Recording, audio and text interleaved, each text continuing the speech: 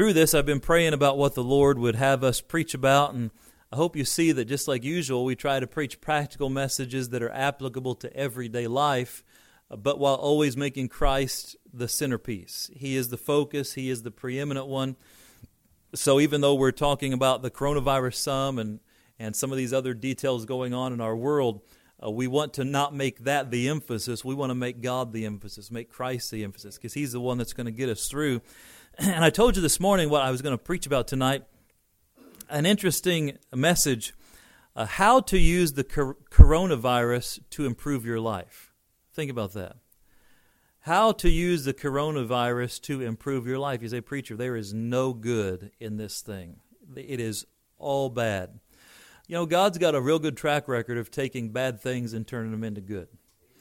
And it's a good practice in your life to always look for the silver lining. To even when something bad, something terrible, some tragedy happens, some unexpected thing, for you to find ways to turn that to good. And I promise you, through the goodness of God, the grace of God, anything that happens in your life that's negative, if you pray about it and you seek God, He'll give you a way to turn that into something positive. And so tonight we want to look at this idea, and we're going to look at a verse that's become very dear to me over the years with my family situation, my wife's health, and our family suffering. This verse has been very dear to me over the years. 1 Peter chapter 5 and verse 10, the Word of God says, but the God of all grace, who hath called us unto His eternal glory by Christ Jesus, after that ye have suffered a while, make you perfect, establish, strengthen, settle you. Let's pray. Lord, thanks for the truth of this Scripture. It's comforted my heart many times, and going through turmoil and struggle is no fun. It hurts. There's a sacrifice, and yet you have a way of bringing good out of that. And I pray tonight you'd remind us of this verse, teach us its truth, and then help us to apply it to our lives today, this week. In Jesus' name we pray. Amen. So how can we use the coronavirus to improve our lives? There's no doubt that this virus, this pandemic, is disrupting entire nations. And of course, nations are simply made up of people. So that means millions and millions, hundreds of millions of people are being disrupted by this. Think about our country alone, 340 million people. It's totally changed the landscape of America. Who would have thought even a few weeks ago that the entire economy of America basically would be shut down and the entire states would be given shelter-in-place orders? It's unthinkable. It was a month ago, and yet here we are.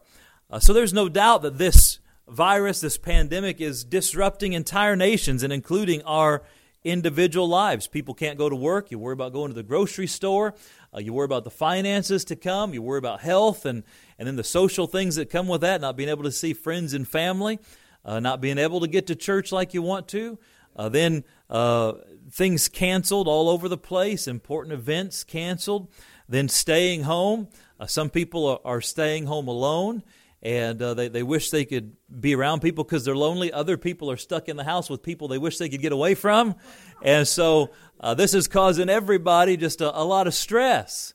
But we can't control the situation, but we can control our response to it. And this is true in any situation in life. You can take the truths we're going to talk about tonight and apply them to any situation in your life that is negative. Now, negative situations come. We live in a world that is cursed with sin. But this verse, 1 Peter chapter 5, verse 10, is a great verse dealing with suffering.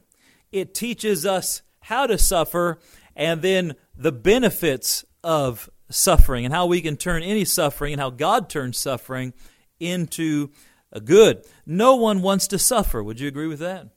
No one woke up this morning and said, I want to suffer. I want to be in pain. I want to be afraid. I want to be filled with doubt and fear. No one says those things. Everybody wishes for success and prosperity. And yet, if you've been alive very long at all, you know that good and bad happens to every living soul. Matthew chapter 5, verse 45, Jesus said that ye may be the father that ye may be the children of your Father which is in heaven, for he maketh his sun to rise on the evil and on the good, and sendeth rain on the just and on the unjust. You know, good and bad happens to every living person. People often say, why does God allow bad things to happen to good people? Well, you need to look at the other side of that. Why does God allow good things to happen to bad people? The answer is there are certain things in this life that are going to happen to everybody. When it rains and you've got a saved and an unsaved person sitting next to each other, they both get wet. When the sun comes up in the morning, it hits everybody. When it goes down at night, it's dark on everybody. So there are certain things in this life that just happen to every living soul. In fact, Christians are called to godly suffering.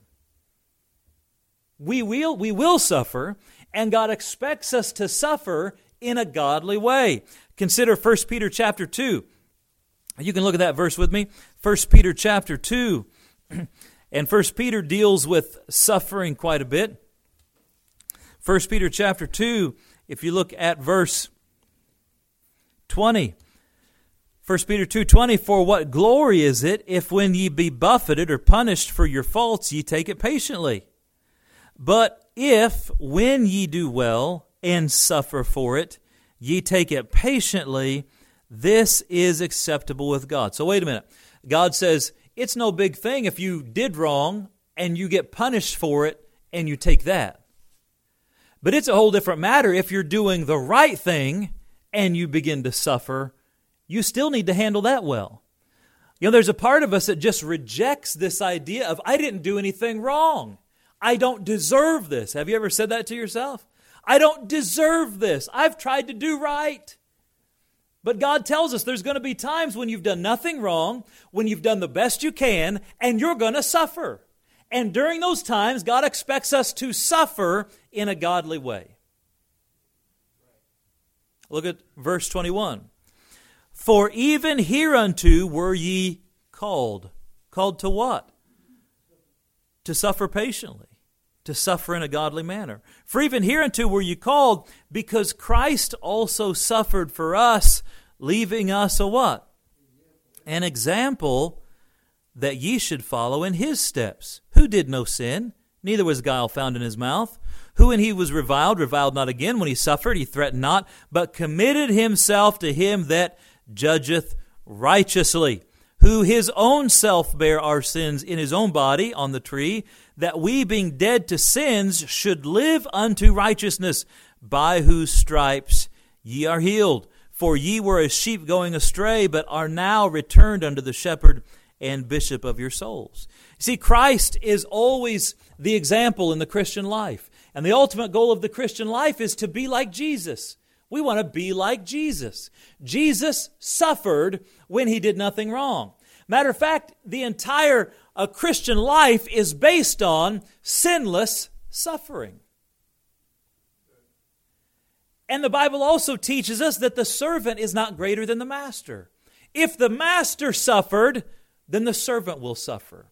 If the Creator suffered, then the creation will suffer. If the Christ suffered, then the Christian will suffer. But we are expected and we are called to godly suffering. We're expected to suffer patiently like Jesus did. He's our example. How did he do that? He committed himself to him that judgeth righteously. So we commit ourselves unto God, living by faith, as we talked about this morning. So we can't control what's going on around us, but we can commit ourselves to God in the midst of it. See, everybody suffers. We will all suffer until we get to heaven. God made no promise that on this earth we would go without suffering. Matter of fact, he told us the opposite. You're going to suffer. He said, if you choose to live godly in Christ Jesus, you'll suffer persecution. Suffering's all through the Bible. And so suffering's a way of life. But it's how we suffer. Are we going to suffer like Jesus? Or when we begin to suffer, what are the normal responses to suffering? Look at verse 22. Jesus, who did no sin, neither was guile found in his mouth. See, when we suffer, we have guile in our mouth. That's the typical human response. We'll say anything to get out of trouble. I mean, people will say anything. They'll fill their mouths with flattery and all that, and then if that doesn't work, they will attack and call names and fill their mouth with all types of perversion. Verse 23, who when he was reviled not again. So someone makes fun of you, they scorn you, and man, you give it right back to them. Whenever we suffer, we tend to threaten people. It's like that dog that has a hurt paw and he growls at anybody that comes close to him. He can't determine whether you're coming to help me or you're coming to hurt me. And we know that hurting people hurt people. And so when we're under pressure and we're suffering, it's easy to lash out. It's easy to fill our mouth with bad things. It's easy to revile and mock and scorn and call names and threaten. Well, that's not how we're supposed to suffer. Jesus didn't do any of those things, but at the end of verse 23, he committed himself to him that judgeth righteously. See, a Christian understands we can't control the circumstance, but we can control our response. And as I give myself to Christ, as I commit myself to God, I am letting go of trying to control the situation. And now I'm focused on God. How do I live through this? How do I respond in this? What do you want me to do? Does that make sense to you? And so, suffering is a way of life. We don't decide whether or not we suffer, but we get to choose how we suffer. When we suffer in a godly fashion, it brings glory to God. When we suffer in a carnal way, it brings reproach to Him. So how will you suffer during this virus? How will you suffer during the turmoil? How will you suffer when the bank account gets low? How will you suffer when the people you love start to get on your last nerve? How will you suffer when you get down to the last roll of toilet paper and there ain't none of them to be found? How will you suffer whenever there's no NyQuil left and you can't figure it out? When there's no money left? When perhaps there's food on the shelves but there's not enough in the bank account?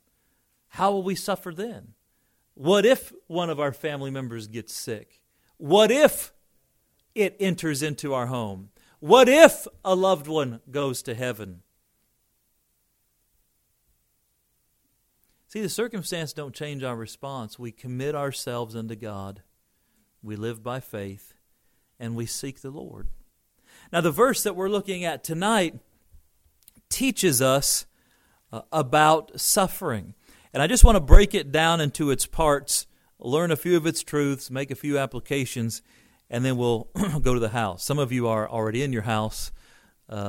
Church in pajamas is a wonderful thing, probably eating some popcorn, having a little soda or iced tea there. Matter of fact, what am I doing here? Why am I here? What? No, we're happy to be here. We're happy to continue having church. Amen? So we're going to break this verse down. Look back at 1 Peter chapter 5 and verse 10. But the God of all grace. Think about that phrase, the God of all grace. What does this mean? This means that God is the source of all grace. There's no grace in this world apart from Him. He's the source of it. And grace is the unmerited favor of God that empowers us to accomplish His will. Grace is a big word. Grace is God giving us what we don't deserve. Mercy is God withholding what we do deserve. And so grace, the unmerited favor of God, the unearned love of God. You know, you can't do anything to earn God's love, and you can't do anything to lose God's love. God doesn't love you because of what you do. God loves you because of who He is. That's grace. Then grace also is the power of God to accomplish His will. If God asks you to do something, He will empower you to accomplish it. So the grace of God is a magnificent doctrine in the Bible. Amazing grace, how sweet the sound that saved a wretch like me. I once was lost, but now am found, was blind, but now I see. The Bible tells us God's grace is amazing. God's grace is abundant. He's not stingy with His grace. He gives it freely, and that's a good thing. So the God of all grace, when we come to suffering and we begin to suffer, we need to remember that our God is a God of all grace. He loves to give grace, and He gives it generously. We talked this morning about living by faith, one of those main points is to rely on the character of God. God is a good God. He's a generous God. He's a loving God. He's a merciful God. He's gracious. And so whenever we begin to suffer, the first thing we need to do is turn to the God of all grace. Don't turn and look at Him with disdain. Don't look at Him in a way that you want to prosecute Him for what He's doing and question Him for what He's allowing. No, turn to Him as if you would turn to a doctor when you're sick. Turn to Him as you would look to a baker when you're hungry. Turn to Him as you would look to someone that has water when you're thirsty. He's there to help you. He's the God of all grace. But the God of all grace, we're saved by grace. Ephesians 2:8-9 says, "For by grace are you saved through faith, and that not of yourselves. It is the gift of God, not of works, lest any man should boast." We're saved by grace, but also we're sustained by grace. 2 Corinthians 9:8 says, "And God is able to make all grace abound toward you." I like that. It's not just that God has grace, God is going to make grace abound toward you. God can point His grace at you and your life and your situation and make all of that abundant grace abound toward you. The verse goes on, "And God is able to make all grace abound toward you, that ye, having all sufficiency in all things, may abound to every good work." See, we're saved by grace, and then daily we are sustained by grace.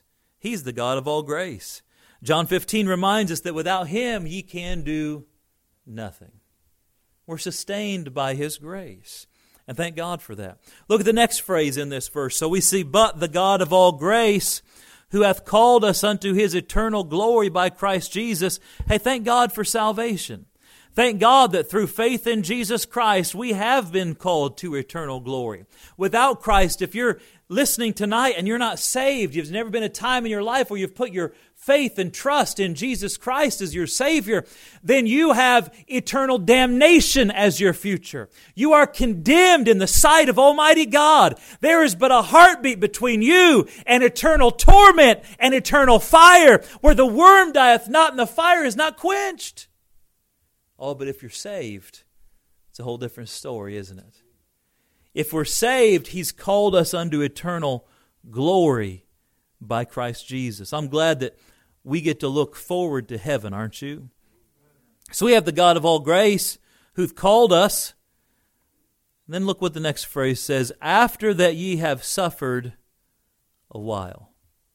Notice it doesn't say if you suffer a while. After you suffer a while. Everybody's going to suffer. Saved or unsaved, you're going to suffer. This health and wealth gospel that says, boy, if you trust Jesus, all your problems go away. That's not in the Bible. That's not in the Bible. God's promise is not to take your problems away. His promise is that He'll be with you through all of your problems. His promise is that you'll never be alone. He'll never leave you nor forsake you. That's pretty good news. After that ye have suffered a while. We will all suffer, but the good news is for the Christian, all suffering is temporary. Isn't that good? After ye have suffered a while. I don't know how long you're going to suffer. Some suffering is minutes, hours, days, weeks, months, years. Some suffering is a lifetime. There's a difference between when I broke my arm a few years ago and took some time to heal. Matter of fact, every once in a while, still when it rains, it'll get a little creaky, get a little achy. You know how that happens? Probably never heals all the way.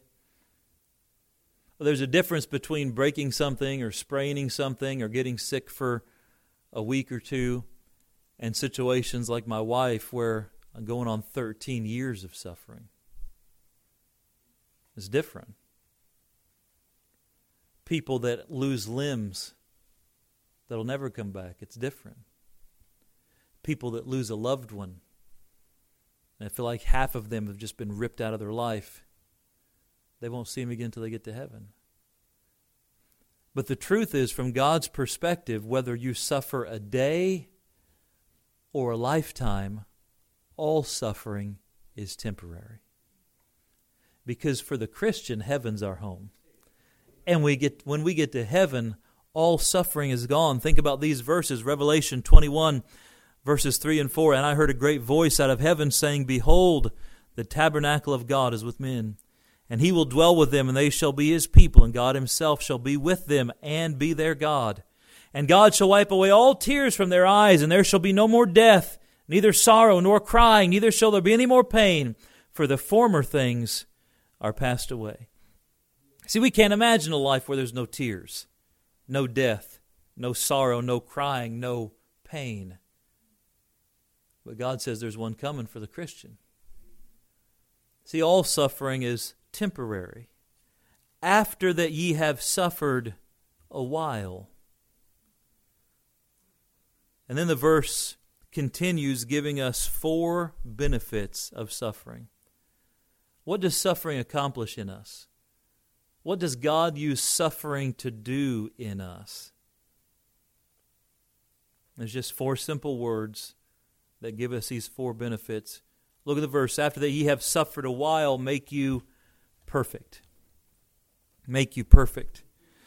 The word perfect in this context doesn't mean sinless or without error. It means to complete thoroughly. It means to make you mature, to mature you, to grow you, to make you complete. And my friend, suffering does something in our lives that nothing else can do, and that is it makes you grow up.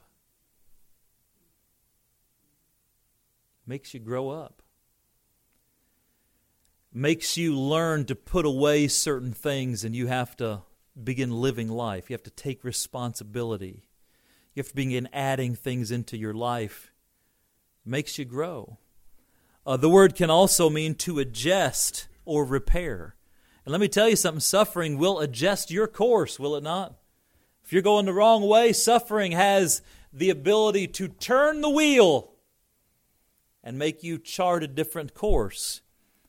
And the word also means to repair. How can suffering repair? How can tearing down build up?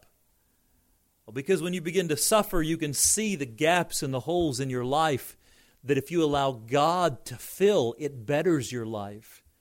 Let me make a statement that is so vital that you understand in your Christian life. God is willing to allow temporary suffering for eternal good. Always. Every time. Every single time. God will allow you to suffer if it will bring you eternal good. Look at the cross. Jesus suffered for the good of everybody else. Sometimes you and I suffer. It's called vicarious or substitutionary suffering. Sometimes you and I suffer for other people. The parent suffers for the child. The husband suffers for the wife for the husband. The employer for the employee, the pastor for the people for the pastor, the friend for the friend. We all suffer for other people in one shape or form. But God says, Paul Chapman, I am willing to allow you to hurt now if you can be better the rest of your life. And if you can do good to more people the rest of your life, God will very gladly allow us to suffer. Is that not what we do for our children? Our children that need discipline, our children that need correction. Do not we understand that a few minutes of discomfort can change the entire course of their lives? That putting them in a place where they suffer for a few minutes or a few hours, good night, nowadays all you got to do is threaten to take away their phone, and they're like, they'd rather have 40 stripes from a Roman centurion than that. I mean, but that little bit of suffering, we understand, that makes people reevaluate. It makes people rethink some things. It can change a course. It can mature us. And the God of heaven who allowed His own Son to be beaten and stripped naked and nailed to a cross will certainly allow some difficult things in my life if it's going to make me more like Him. Let me just tell you, some of you don't have that thing settled. And if you don't get that settled, every time God allows something bad in your life, you're going to raise your fist to God. Just like that child that gets punished and he stiffens his back and clenches his fist and he yells at his parents and you won't. Well, prisons are filled with people like that, aren't they? Because they never learn. But God, as a good father, will chastise His children. And sometimes bad things don't happen because God's chastising us. Sometimes bad things just happen because we live in this old sinful world. But God's not the problem. He's the solution. Amen? He's the one we run to. See, suffering perfects us.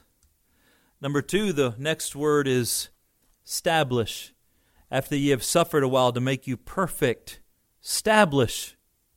What's the word establish mean? It means to set fast or to confirm.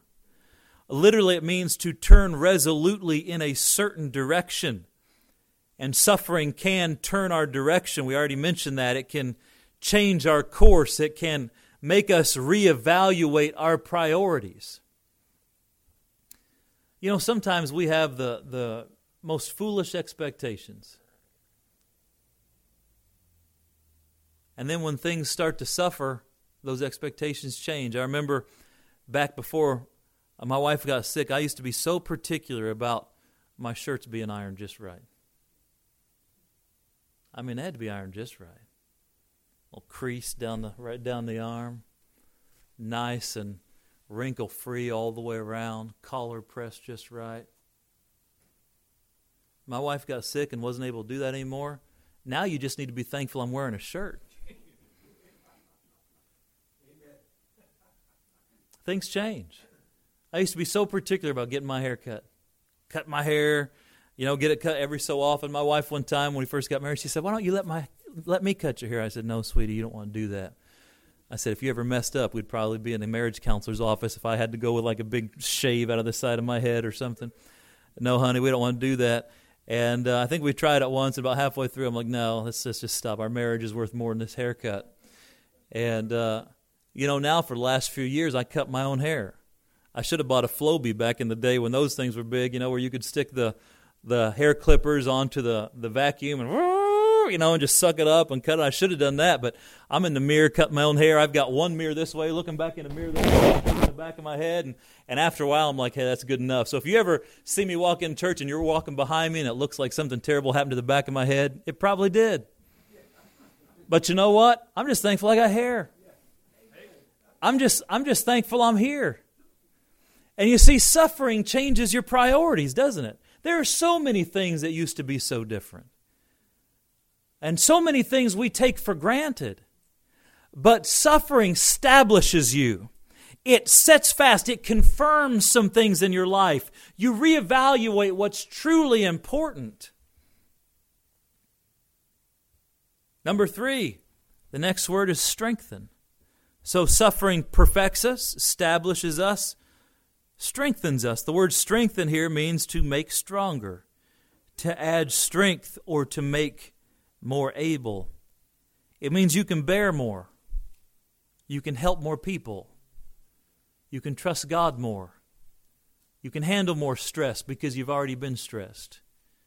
You can handle more of a burden because you've already been carrying a burden. Remember when I became the pastor here almost 16 years ago, I was 27 and people used to say, "Are you old enough to pastor a church?" And I'd say, "I don't know. But if I'm not, don't tell anybody," and they would kind of get a chuckle. But the truth is, I wasn't probably the average 27-year-old. Because God took about 10 years and made me go through some fires in my life. Do you ever notice that you can have one 30-year-old that's very different than another 30-year-old? And usually the difference is what they've gone through and how they've chosen to respond to it. See, if every time you get hurt or you suffer, you run away from it, you'd never grow up. That's why we've got 30, 40, 50, 60, even 70-year-olds that act like teenagers. They've just never grown up. They've never been perfected. But you've got 30-year-olds that have the maturity of a 70-year-old. Because they've been perfected, established, strengthened.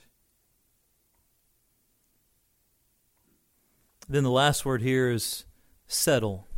Settle. You have suffered a while, make you perfect, establish, strengthen, settle you. Suffering settles us. The word settle means to fix or establish. It has the idea of laying a firm foundation. If you ever go to build a house, you don't just start throwing up wood. After you pick a piece of ground, you got to get that foundation built. The tallest buildings in the world have foundations that are almost as tall as the buildings themselves to hold all of that height and that weight. You got to have the foundation, and suffering makes you pay attention to the foundation. See, Jesus gave the story of the wise man and the foolish man. The wise man hears what Jesus says and obeys. The foolish man hears what he says and does different.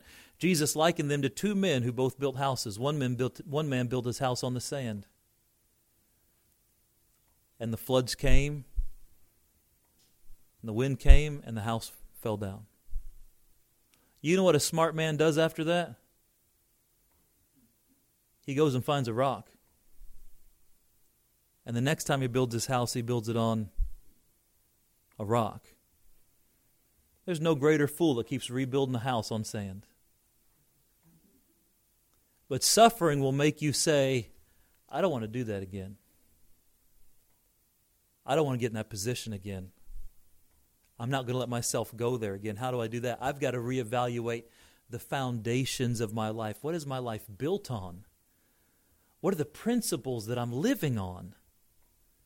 And see, suffering makes you get rid of all the fluff, and suffering makes you not pay attention to all the ornaments and all the things, the accoutrement, and all the things that maybe beautify a life. And it'll make you just get down and say, I need to know if I can weather this storm.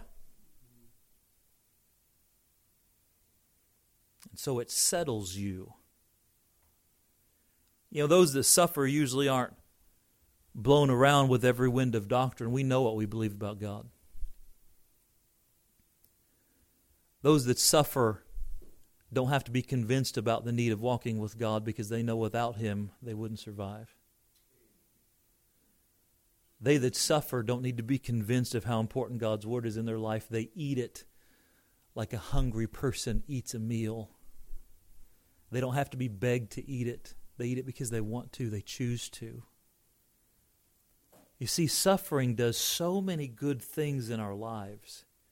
Nobody chooses the suffering. None of us say, God, I want to suffer.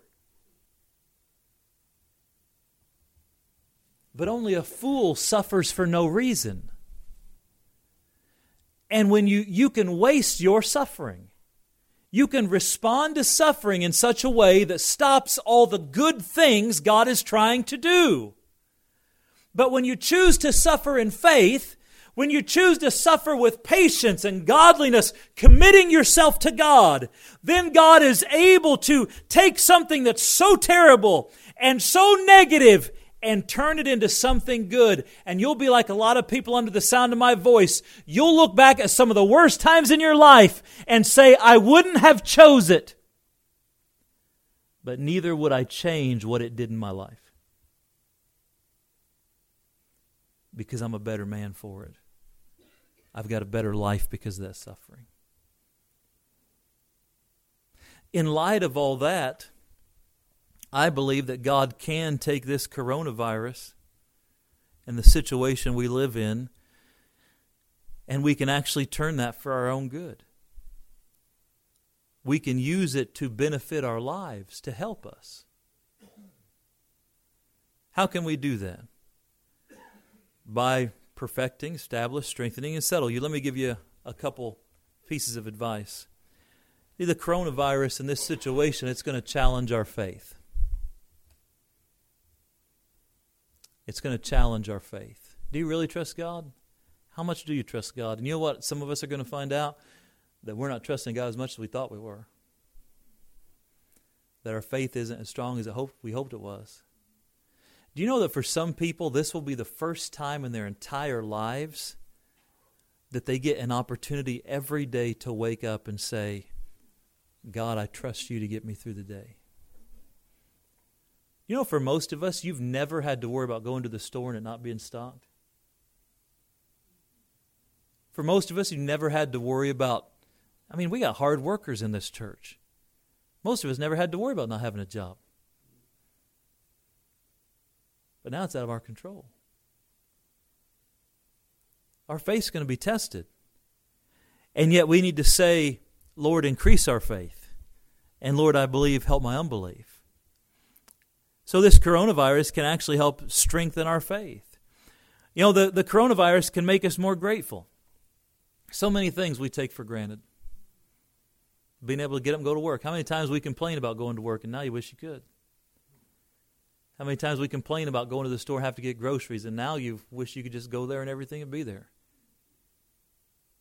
How many times kids complain about going to school and now they're sad they can't see their friends? We can all be more grateful, can't we? So many things that we take for granted until they're taken away from us. Let's just choose to be more grateful people, not more cynical, not more negative like most will be. Let's choose gratitude. Be thankful for every little thing someone does to you. Notice the little gifts of God. And then the coronavirus can help us revalue things. Some people place an incredible amount of value on things that don't amount to a hill of beans. Even as Christians, sometimes we get more materialistic than we can imagine. I got to have this thing. I got to be able to go there. I need to be able to do that. I need this toy, this trinket. If I don't have this tool in my life, I can't live, I can't survive. If I don't get to, the truth is, the things that really matter, your relationship with God, your relationship with your wife, with your children, the people you love, life itself. Good night. When's the last time you just walked outside in the morning and let the sun hit your face and take a big, deep breath of air and say, God, thank you for life?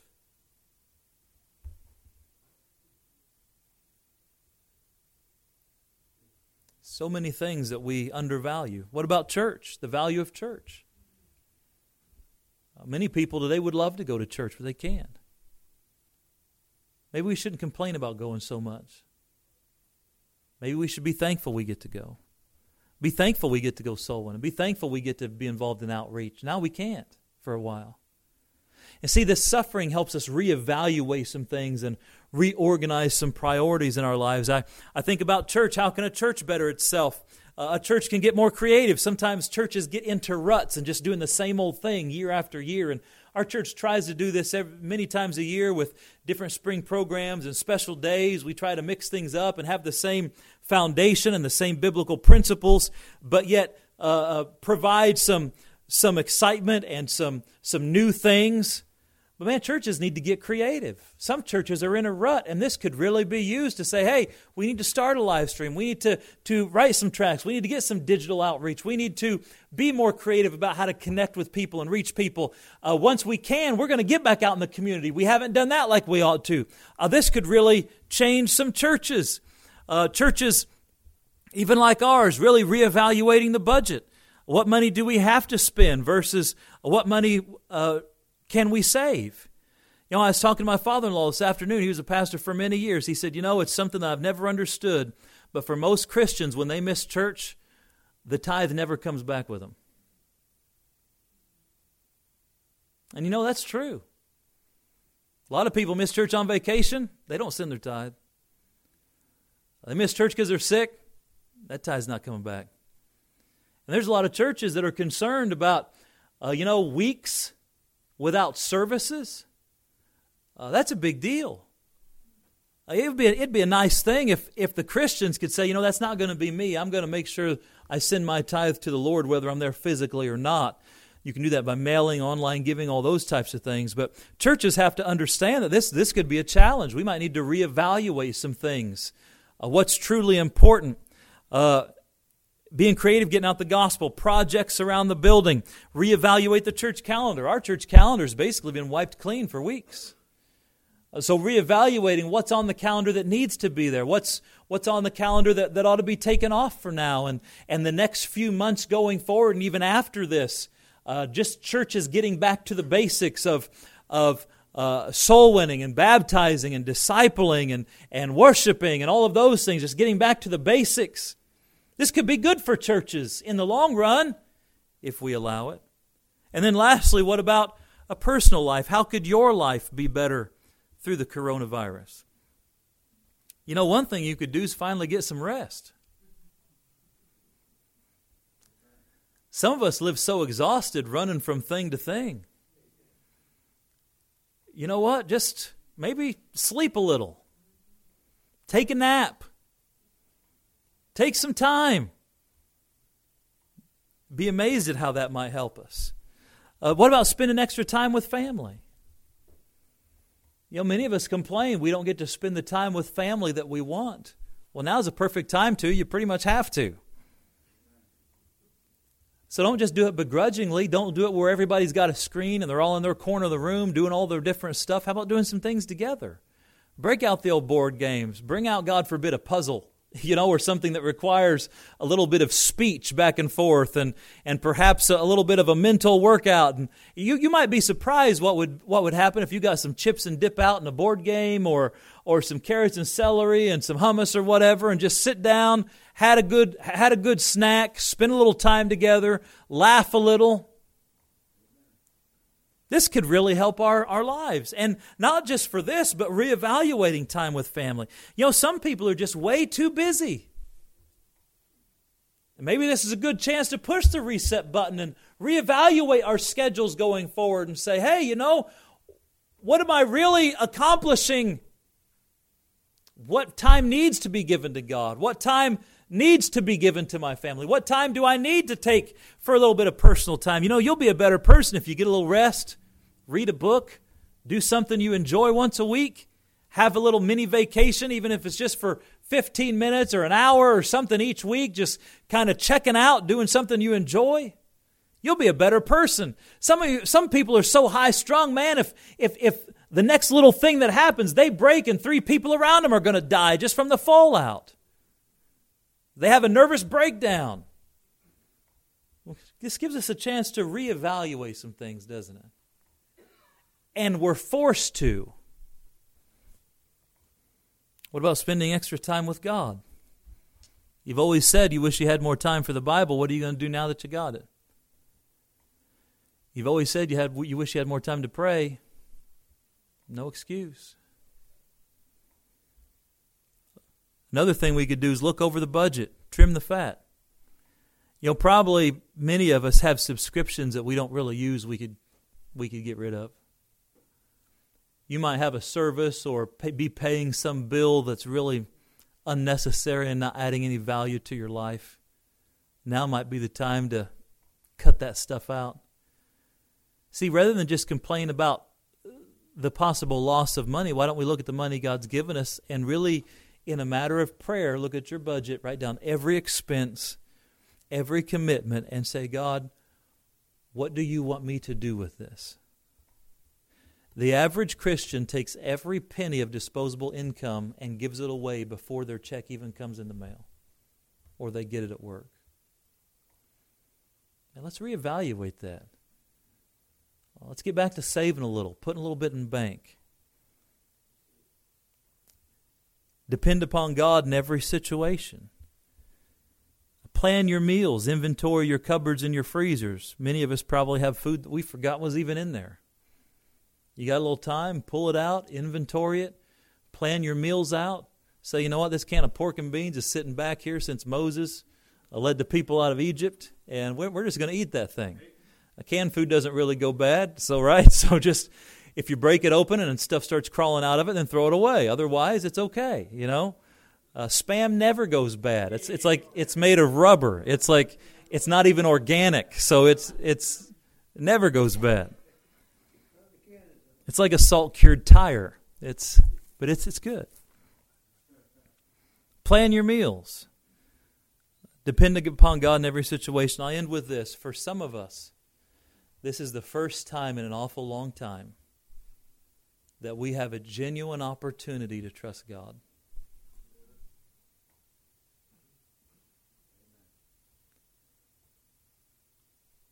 Let's go to bed tonight and say, God, I don't know what the future comes, but I trust you. Wake up in the morning, Lord, I don't know what the future's bringing, but I trust you. And every day, no matter how bad it gets, no matter how much fear is swirling, trust God. Live by faith. And if we do these things, I promise you, we'll look back at the end of this situation, whenever it's over, and we'll say, God did some good things in me. And I'm a little bit more like Jesus than I was. Isn't that good news? Let's pray. Father, thanks for the chance to gather. We pray that you would help us. Nobody likes suffering. We all want to push away from it, run from it. But Lord, there are some things we can't run from. And we're either going to suffer with patience and faith, or we're going to suffer in a carnal manner. Lord, help us to bring you glory through this. I pray you'd make us a little bit more like Jesus because of the message this evening. And as we go through this, to whatever extent we suffer, maybe we won't suffer much at all. Or maybe the suffering will be painful and the sacrifice deep. But either way, you're a good God. You give us far more than we deserve. All suffering is temporary for the Christian. You are the God of all grace. We have heaven to look forward to. And if we commit ourselves unto you, you can make us better through suffering. As the silver is purified by the fire, as the gold is purified, help us to come forth as valuable gold. We pray in Jesus' name. Amen.